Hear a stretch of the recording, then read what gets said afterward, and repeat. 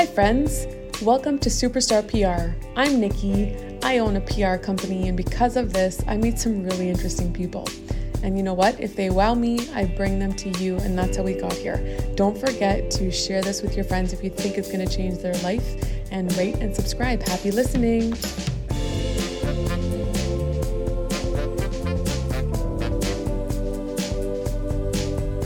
Hi, Rob. I'm so excited to finally interview you because it's only been like 2 years and I use your sauces. This is Rob from Robinson's Gourmet Sauces.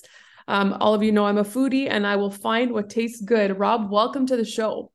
Thank you. Thank you. I really appreciate it. Thank you for having me. Yes, it has been a 2 year wait, but I'm glad I'm here and thank you for the opportunity to speak with you. Well, I think you've got a cool story with Robinson sauces. Why don't you start by telling us what makes your sauces different? What's the story here? For sure. Well, let's just start. Like, imagine you're going into, it's a hot summer day. You're with your family, your friends. You want to barbecue, and you go into your local No Frills, your Metro, Farm Boy, and you're looking for a barbecue sauce. And for me, I felt that everything was the same. It was either Diana's or it was, Heinz, Sweet Baby Ray's, and there was just really no variety in terms of flavor points. And so, growing up in a Jamaican household, my mom was always the person to teach me about passion and cooking. So I figured, like, you know what? I can actually make a sauce for the people. And so I started with a very simple, pineapple-based barbecue sauce during the pandemic, and that was to pay homage to my mother who passed about 8 years today. Um, you know, in regards to barbecue sauce, right? So I wanted to do something different. So I figured, let's take some really great tasting fruit, let the fruit be the star of the sauce, and I brought that to the people. Now we're seven flavors in and two different dry rubs. And that has been my story is just doing something different.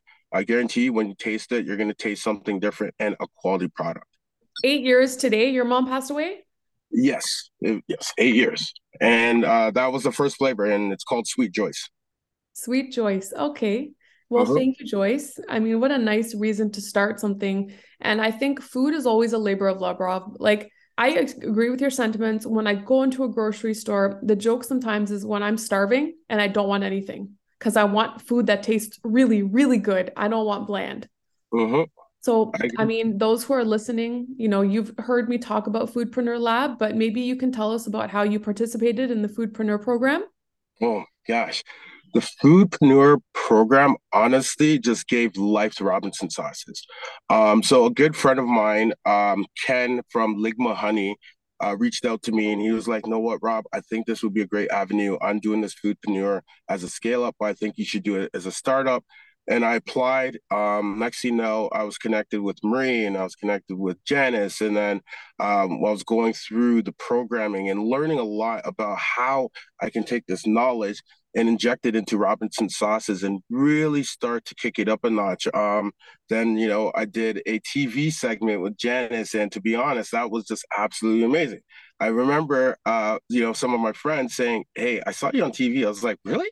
And my dad calling me in saying, "You're on my TV right now." And I was like, "Oh my God!" Like so, it just opened so many doors, so many different avenues, so many great networks. I have people that are like, "Hey, you're a participant of Foodpreneur," and I was like, "Yes." And to be honest, I always pay back to Foodpreneur any way I can. Like I've referred a couple friends that I know to the program because it was so helpful for me. And till this day, I still have the great connections and communications with a lot of the, I guess I'm going to call them professors because that's what they were. They taught me a lot that I did not know going into it, right? And especially at the stage and level that I was in at the beginning of Robinson Sauces, not just having the product, but not knowing to what the next steps were. And they really helped me structure what the next steps were. They really helped me structure how to really take my product and really do the brand awareness, create awareness, uh, get into markets, just be more personal about conveying my story about my product. So Foodpreneur, honestly, like they just gave life to Robinson sauces. And I say that every day. I like that you say that. I mean, I remember that TV segment and I didn't know you at the time. And I was like, I want to call him. I want to call him right now. His window's open, his lights off. And I was like, Next time I set these things up, I'm going to have everybody in a WhatsApp group and I'm going to be like, blinds down, lights on. I don't know. Like, it's funny because we're all doing Zoom interviews, right? And we look funny on Zoom. We all look like cartoons at times, but you did really well. And I think what I can tell you about your sauces and your rubs are, my husband jokes like, Nikki, I put this stuff on burgers. It's so good. And then I know with like the air fryer, you can put it on like, chicken, make it taste so much better when it comes out. Yeah, and that's just it, right? So for me, it's not it's I always say it's more than just sauce, right? Because when people think of barbecue sauce, they think of, okay, let me just slather it on some ribs, let me toss it into some wings, and that's it. To be honest, I've created a product where people look at it almost like a canvas and an artist, right? So it's like you can be as creative with it as you want, or you can use it as simple as you want. I have people that literally use it just to dip their Tostitos in it and eat it as like chip and dip. And then I have people that have elevated the sauce and have incorporated in ice cream, have done baked brie Oh, that's with what I was thinking. Big brie with like phyllo and put it in. Oh, there we go. You know it's lunchtime when you start ideating food like that. Okay. So exactly. tell us, what are your top three selling sauces? Oh, I think it depends on the market, but I'll look at one of my favorite markets, which is in Turkey Point and Tilsonburg. And so I have two retail partners out there, and the top three selling sauces out of there would be the guava lava, it'd be the sweet joys, and then it would be the peachy jerk. So guava lava is absolutely, oh my gosh, I don't even know how to explain it because it was an accident, to be honest, right? It was one of those beautiful accidents. So it's your sweetness from your guava. Then you have about three different types of peppers that bring in that heat, right? So it's like perfect sweet heat balance. And then you can taste the herbs in it, right? And one of the things about my sauces is the consistency. It's not, I don't use water or any preservatives. So you get that thick consistency. That's a really good point you just made. And I want to pause there for a second. No water, no preservatives. Mhm. So tell me what makes the ingredients of your sauces better than everybody else's? Because I have a feeling this is a good point. For sure. So the ingredients in my sauces for sure are handpicked. I use everything from peppers to smoked salts to herbs, right? So ideally it ties in together, and I use the sweetness from the fruit. When you use the sweetness from the fruit, then you don't need to add a lot of sugars or honeys, right? So I always want that fruit to be the star in each sauce.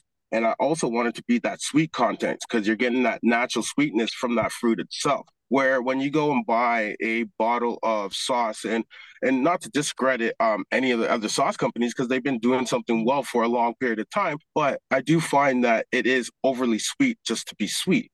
Where with my sauces, I like it to be naturally sweet, and when it's hot with a purpose. I don't want to blow anybody's face off, right? And so I want it to be very balanced. And the heat content, because after a lot of trials and error, I really figured out how to tame the heat. So you'll feel the heat, it'll be present, and then it fades away. How do you tame it?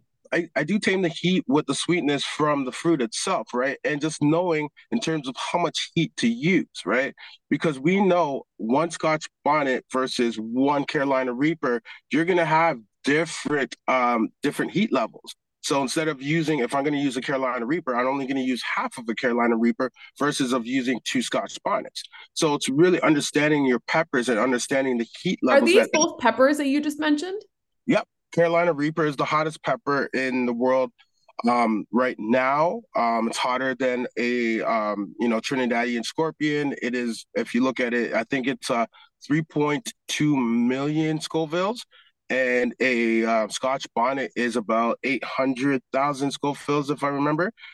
So a Carolina Reaper does have that heat content, but it also has other flavor components to it, which I definitely do like. And so it's been a way because a lot of people have been telling me like last year, like, can you make it a little bit hotter? And the only way to make it hotter is to use a hotter pepper, but to also understand and how to manage that pepper is important as well. Okay. I mean, this is really interesting. And you've said some things that I've only heard chefs say, and that's pretty cool, Rob. Like, I've had a chef say to me, nothing should ever just be spicy.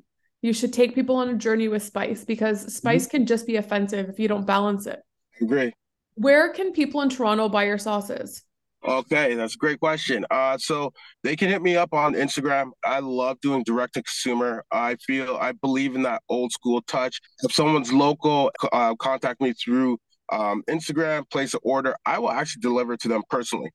Alternative to that, they can go to Nickel 9 Distillery, which is located in the Junction outside of Toronto and also available in Turkey Point at the Barn Teach, Tilsonburg at Betty's in Hamilton, and Grimsby at Forest and Harbor, and outside of north of Brampton at Burdock Farms as well. In Oakville at Olives and Oils. Olives and oils. I like it.